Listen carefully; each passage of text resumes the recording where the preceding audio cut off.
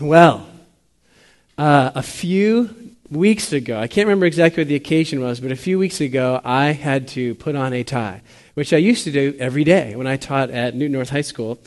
But believe it or not. And I had this moment of self-loathing. And that moment came because I decided I'm really finally going to learn how to tie a Windsor knot, right? Which is sometimes mistakenly called the double Windsor, but it's just kind of that full Windsor. Because my whole life, I'd grown up making just what is the half Windsor, just the, hey, so you need to tie a tie quick knot, the one that my mother or father had taught me to do. And so I'm getting ready, and of course, where do I turn to figure out how to do this knot? I have one source, the World Wide Web.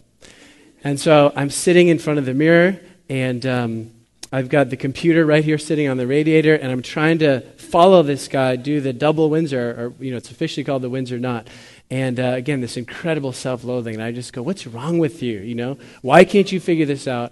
And also, you've officiated X number of weddings and one funeral, and you still haven't figured out how to do this knot. There's so many times when you should have used this knot.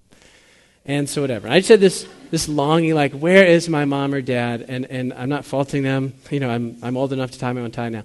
But I was longing for them to come around me and just, do that, where they do it from behind me. I was like, where are you, Mom and Dad? Well, I had a similar moment. The result wasn't self-loathing, but it produced more of a longing, and that was, as many of you know, Kelsey and I were delayed in getting into our apartment because our bathroom was getting totally renovated. And so after we had moved in, the plumber had come back to do some finishing work, and so I went to the basement with him. He's a precious brother. His name is George, and he actually, you may see him sometimes on the streets of Beverly because he's a Gideon, and so he will pass out Bibles, and he will, much like our YWAM brothers and sisters, and like Brianna was doing, just kind of having conversations with people about the Bible and about God. So George is downstairs in my basement, and he pulls out his soldering stuff, and he begins to solder a copper pipe. And again, this incredible longing came over me, which was, I wish I knew how to do this.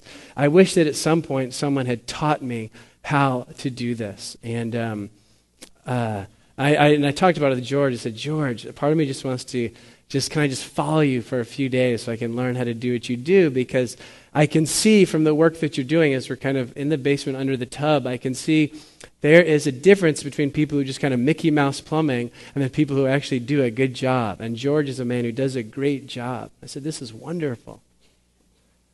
So what about you? I wonder, where are the areas in which you wish that there was someone who could have shown you the ropes? We have some new mothers in the congregation. Maybe you're wishing, gosh, I wish someone was near where I could learn how to really mother my child. Many of us are looking kind of for answers vocationally. And maybe you're saying, I wish someone would show me, what is it that I do well? Who am I called to be? What vocation should I give myself to? Or maybe you're in your job and you're thinking, gosh, I need someone who can just show me how to get to the next level. Or oftentimes, if you're like me, it's in relationships, where it's just, where's a good person that I can trust? Where is my mom and my dad where I need them? I need a mentor here to help me navigate dating. And how do I know when to get engaged? Should I get married? Should I not? And relationships also is a place where we're saying, gosh, I wish someone was here to show me what to do or how to be. Well, in this series, of course, we've been talking about prayer. And so far, we've kind of established, hey, we can smell that our prayers matter, right? We looked at the incense example, and we learned our prayers matter. And the second thing we found out last week was, hey, we can rest assured by praying the Word. And now I wonder if in this next area, a lot of us wish, is there someone who could show us how to do this? Is there someone who could show me how to do this? I need mentoring and fathering in this area. And that area is, how do I relate to and how do I pray for those who don't share my faith? Right? How do I relate to and how do I pray for those who aren't churchgoers like me, or not a believer like I am, or not a follower of Jesus like I am, however you kind of identify yourself there. And I think we all are there at one time or another. We say, God, how do I relate better with those who don't know you? I think about the people in my family, the people in my office, the people that I see at Stop and Shop, and I think, gosh, how do I relate with these people, and how do I pray for them? So we haven't tackled that. Last week when we looked at being rest assured we can pray the word. The scripture we looked at, Ephesians 1:17 and beyond, was Paul's prayer for the church. He was praying for other believers. So now again, this question, how do we pray for those who don't yet know the love of God? And that's what we're looking at tonight.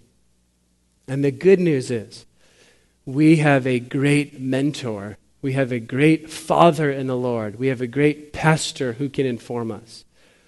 Because the verses that we're going to look at are written. They're actually the last words that we have penned by Paul. And it's his last letter to a favorite companion of his. And some of you can already see the lights are going off. It's the last letter to his closest companion. And as opposed to last week when I mentioned Paul, when he wrote his letter to the Ephesians, being able to receive guests, he's in a different situation now. His second imprisonment in Rome, he's alone. Luke, the writer of Luke and Acts, is able to visit him some, but he's in a cold, dark cell with a few of his parchments. He's utterly alone, sometimes with Luke there, but the rest of his friends are unable to get to him or have been unwilling to get to him. And so what we have the words of a mentor, a father, a pastor that we're looking at. And he's writing to the one man who he seems able to really take on the ministry to the Gentile churches that Paul had done. And it's a man who's young, and he's timid, and the Bible shows us that he's sickly.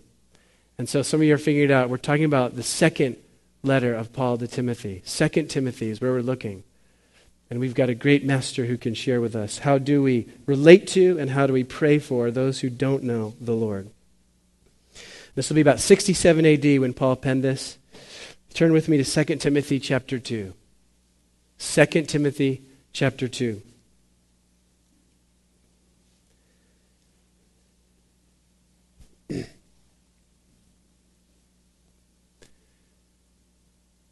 As we're going to look at, hey, how do we relate to and pray for those who don't know the Lord? Paul starts and he's going to frame this a little bit. Remember, he's giving words, a master to a mentor to a son, to a disciple. This is what he says. We're going to start 2 Timothy chapter 2, verse 20.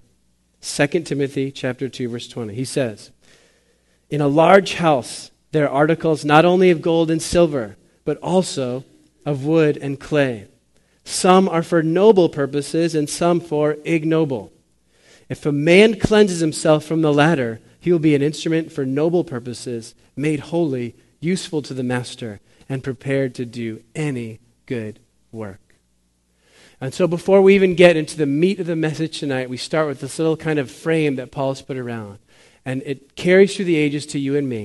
And I want to be very careful about what I'm about to say. But Paul is saying, hey, Timothy, you got a choice. You can be a noble vessel, gold, or you can be an ignoble. And it depends on some of your response to God.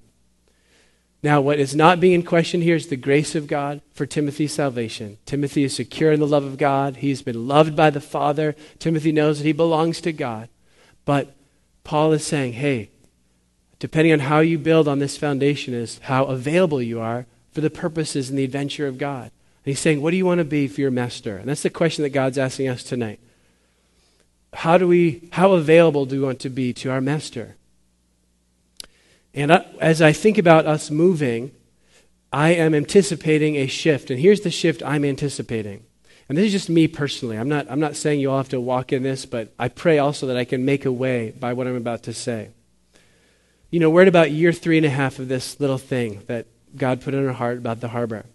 And I say, thank you, God. We've got a great church that's been established. We've got some roots. God, you're good. You've been wonderful. But as we shift, and kind of this next season of Easter and into the spring, as we happen to be moving to another location, just seems like the way things have unfurled for us. I'm saying, God, I want the harbor, and not just the harbor, but the harbor and Emmanuel, and all the churches of the North Shore. I want us to make inroads into the people who don't know the Lord in this city.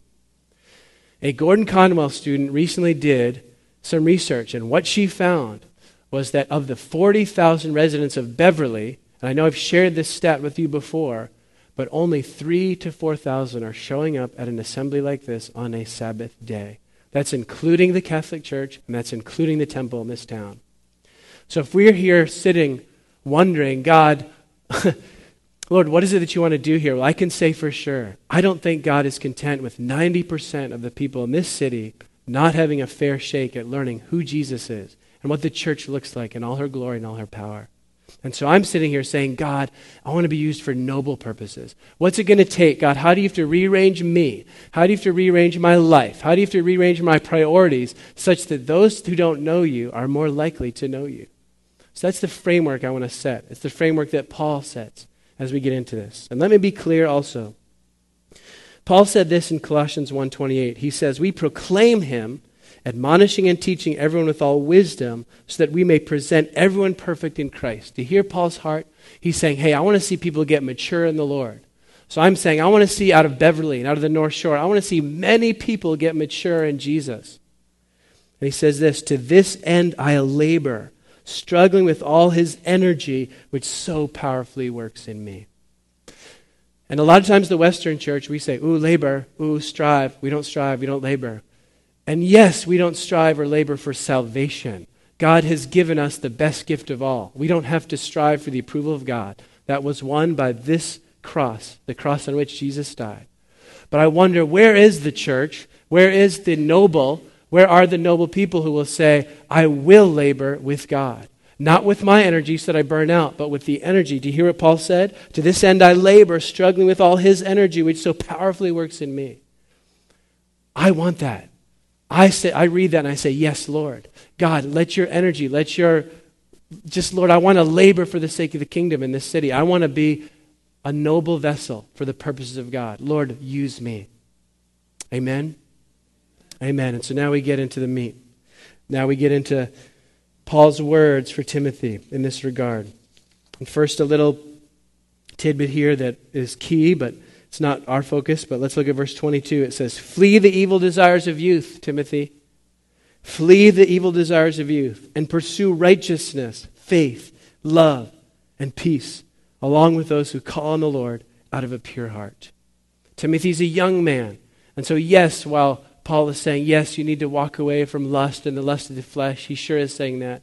But he's also saying, hey, flee the evil desires of youth. And a kind of typical young man stuff can often include just kind of an arrogance and a pride. And I think Paul is saying, hey, curb that stuff. And we know that he's saying, he's not giving Timothy a sharp rebuke here. He's saying, hey, you keep on fleeing evil desires like you have been. You keep on pursuing righteousness, faith, love, and peace, along with those who call on the Lord out of a pure heart. Amen. And now we get into the crux. As we get into verse 23, now let's start to take our primary question, which is how do we relate to and how do we pray for those who don't know the Lord, those who don't call themselves followers of Jesus? 23 and 24, let's take these together. It says, don't have anything to do with foolish and stupid arguments, because you know they produce quarrels. And the Lord's servant, the Lord's bondslave, servant's kind of a sanitized word. The Lord's slave must not quarrel. Instead, he must be kind to everyone, able to teach, not resentful. Don't have anything to do with foolish and stupid arguments, because you know they produce quarrels. The Lord's servant must not quarrel. Instead, he must be kind to everyone, able to teach, not resentful. And so here we have some of the first lessons. When we are either engaging those who don't know the Lord, or we are praying for them, the first lessons we get are kindness, right? That we are to be kind towards them. I love just hearing Brianna's story there about how she engaged the workers there at Claire's. She didn't come in throwing tracts in the workers' face saying, you need to know Jesus. Although that's probably true. She probably does need to know Jesus.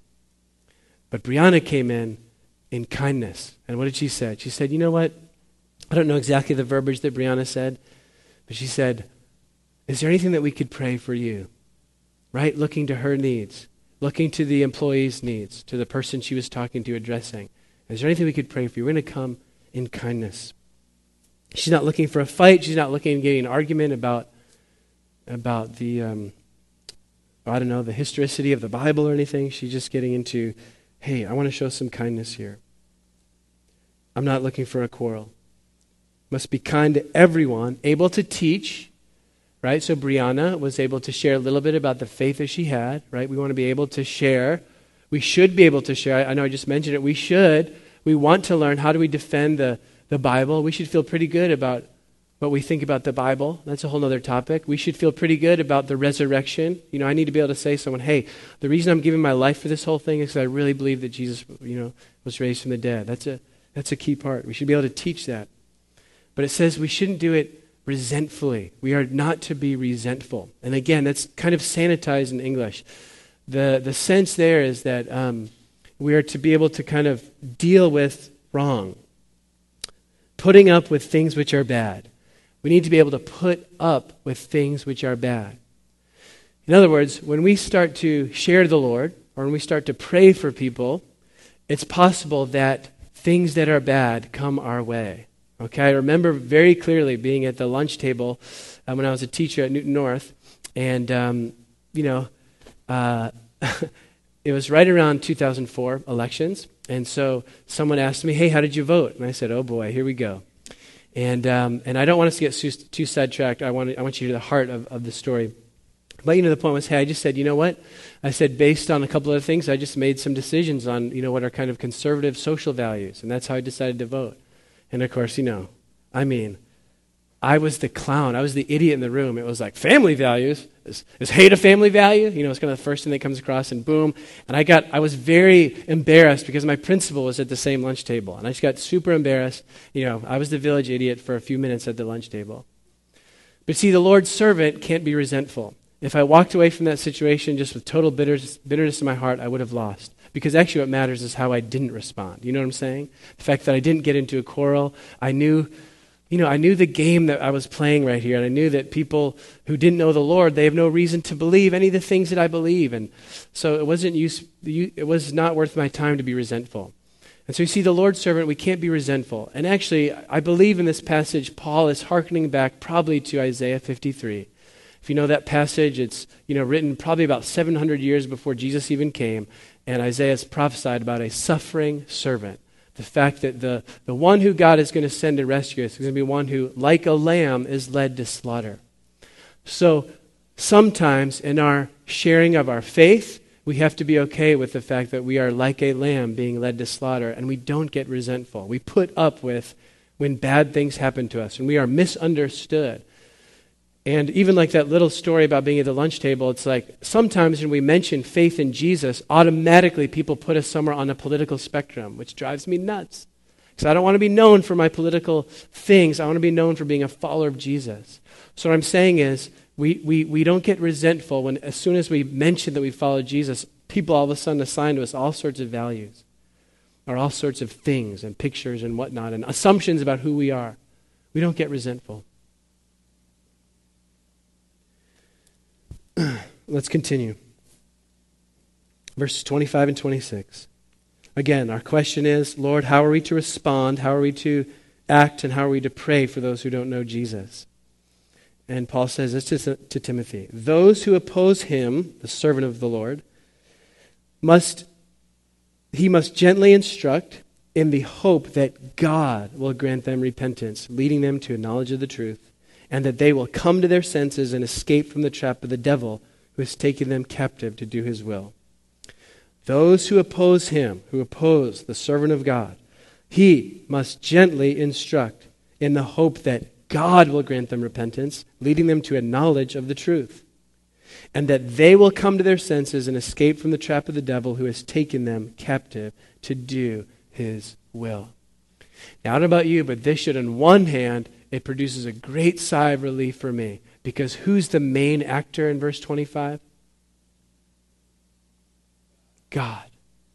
Okay? So I'm cooperating with him. Thank you. Was that Sean back there? God. Thank you, whoever said it. Make yourself known. It's okay. I'm proud of you. Was it John Prickett? Okay, sorry. I just couldn't. Sorry. I guess I'm losing my sense of hearing. And God is the main actor. Right? God is the one who leads people to repentance. And so you know what that does? That actually fuels up for me the desire that I can pray for people. Because given the fact that sometimes these interactions are awkward and weird, Doesn't mean I stop sharing the gospel. I mean, Paul, look at his life. Paul said, I've become all things to all men so that some may believe. So I want to keep him. I want to keep being all things to all people so that some may believe. But guess what? At the end of the day, it's God who leads people to repentance. Listen to Isaiah 60. Let me check this out real quick to encourage us. Isaiah 60 says, Arise, shine, for your light has come, and the glory of the Lord rises upon you. See, darkness covers the earth, and thick darkness is over the peoples, right? People don't see God. But it says, the Lord rises upon you, and his glory appears over you. Nations will come to your light, and kings to the brightness of your dawn. That's what I believe, right? That God's the one who leads people to repentance. The light of God is on me. The light of God is on you. The light of God is on the church. And we believe by faith that people will be attracted to that light. And I believe this is probably also the verse that Paul had in mind when he penned 2 Corinthians 4:4, because it's there he says, hey guys, the God of this age has blinded the minds of unbelievers so they can't see the light of the gospel of the glory of Christ, who is the invisible, who is the image of God, right? So there's a dynamic here. That's why they need to come to their senses, like it says here in verse 26, and like it said like we mentioned the Luke story last week, the prodigal son. He came to his senses. He came to himself. Likewise, people need to come to their senses, but it's God who does it as we share truth, right? So the God of this age has blinded the minds of unbelievers so they can't see the light of the light of the gospel of the glory of Christ. Meaning everything in the world, have you noticed everything in the world wants to minimize the glory of Christ or minimize the fact that Jesus is the only way. What did Jesus say when he was on the earth? He said, this is the truth that is being talked about in the passage here. We're praying that God would grant them repentance, leading them to a knowledge of the truth. And what is that truth? Jesus said it plainly in John. He said, I am the way, I am the truth, and I am the life. And no one comes to the Father except through me. And now we've got a flood of the whole tide of the culture is saying there's got to be many ways to God. It's all the same way, top of the same mountain, we can get there. And yet God has made it really clear. There's one truth, and that truth is Jesus. And he is the way to the Father. So in answer to the question, how do I pray for those who don't know the Lord? Well, here's a great one right here. I say, Lord, will you please grant them repentance leading to a knowledge of the truth. And then here we get a little zinger here. We've got to realize how grave the situation is. And listen, as I share this, members of my family, people in my neighborhood, people that I see every day, this is the reality. This is like, the Wizard of Oz when at the end the curtain goes back and we see that Oz is just, this is what's really going on. Well, curtain pulled back and this is what's really going on. They need to come to their senses because they need to escape the trap of the enemy, the devil, who has taken them captive to do his will. Now that may sound harsh, but it resonates with Scripture. Paul said it elsewhere in Galatians 3:22. He says, Scripture declares that the whole world is a prisoner of sin. And later, 1 John 3:8, he says, the devil's been sinning from the beginning. The reason the Son of God appeared was to destroy the devil's work. And let's not forget when Jesus was tempted, what was one of the ways that the enemy tempted him? The enemy tempted Jesus by saying, hey, check out all this. All the kingdoms of the world. Jesus was able to see in a moment the splendor of all the kingdoms of the world. My point is this, that the kingdoms of the world, and in some kind of mysterious tension, the kingdoms of the world belong to the enemy. Okay? Now God did create us good. He created mankind. He said, yes, be fruitful, multiply, multi-language tongue. It's all wonderful. It's all God. But somewhere in there, tainted by the enemy, is the fact that the world system, economics and politics and even religion, church, all these things are tainted by the fact that the enemy is over them and has a certain authority for a certain time.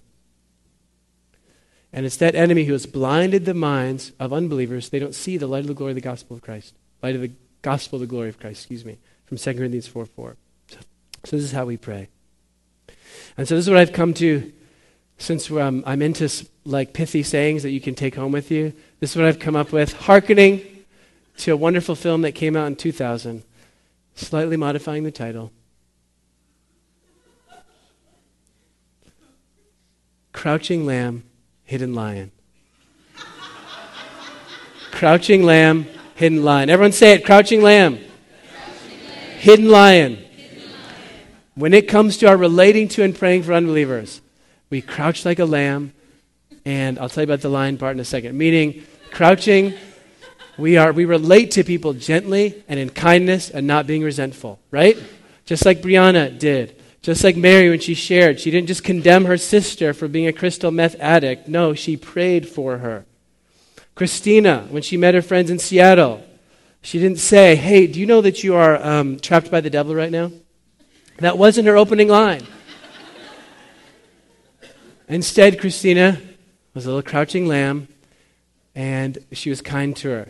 Mary was kind to her sister. Okay, Brianna was kind to the people she met. How can I pray for you, right?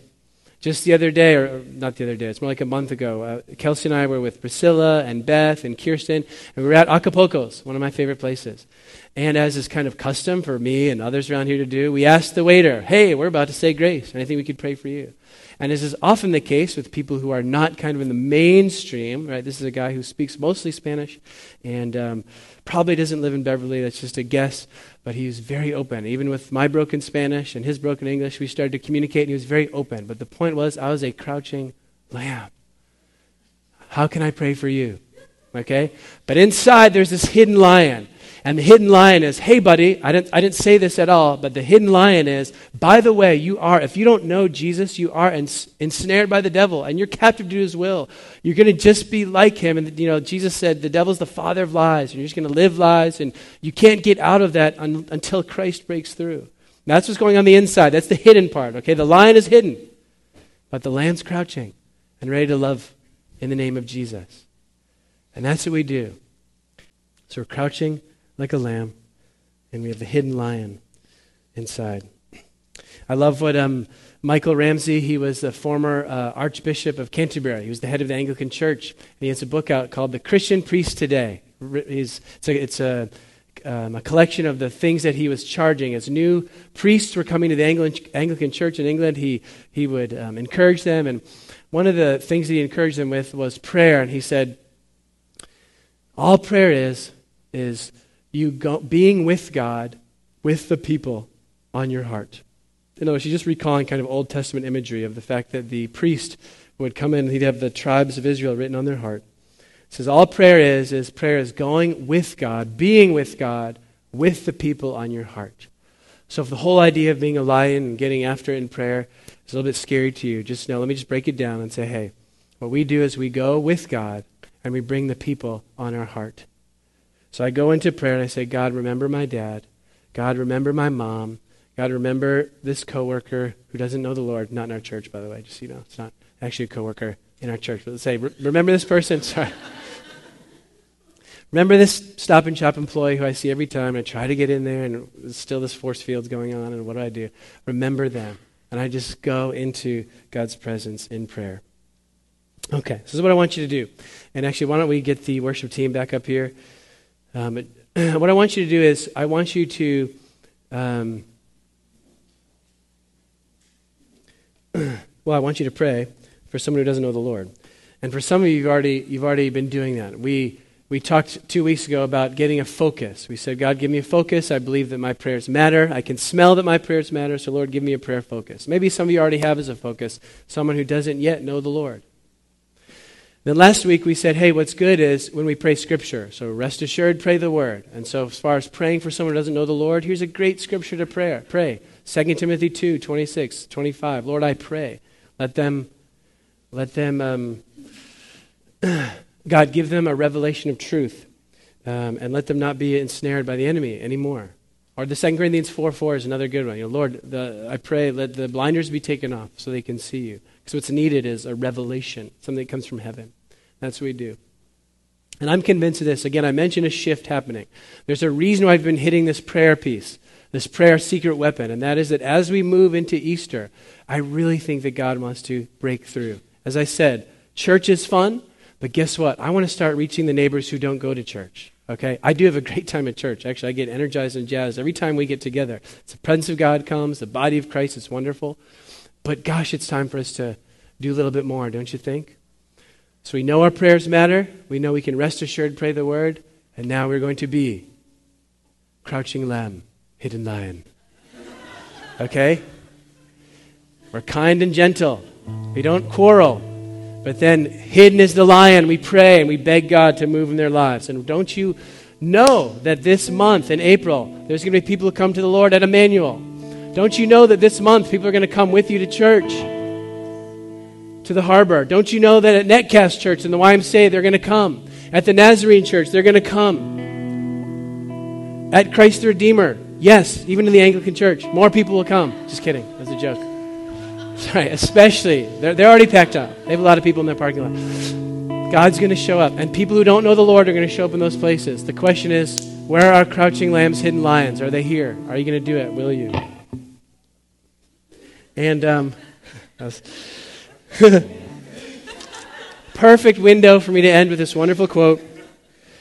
This is J. Sidlow Baxter. He was an Australian pastor who just died in 1999. He was born in 1903. He says this. Get a hold of this, all you crouching lambs, hidden lions. He says, men may spurn our appeals. They may reject our message, and they may oppose our arguments, but hopefully you're not getting into too many. They may despise our persons, but they are helpless against our prayers. They are utterly helpless. Amen? Stand up, stand up. Thank you, Lord. Yes, come on. Lord, we're asking for the spirit of grace and supplication. That means grace to get at the throne of God and say, I'm not going to let go until this one comes to the Lord. I'm not going to let go until this one gets healed. I'm not going to let go until we see the kingdom of God come in Beverly, come at Emmanuel, come at Christ the Redeemer, come at Netcast, come in the streets of our neighborhood. That's what we're believing for. Anything less is a joke. Anything less is just a game. We're asking for a real move of your Spirit by the power of God, by the love of God. Won't you come, Lord? We bless you. We worship you. We love you. We lift you up.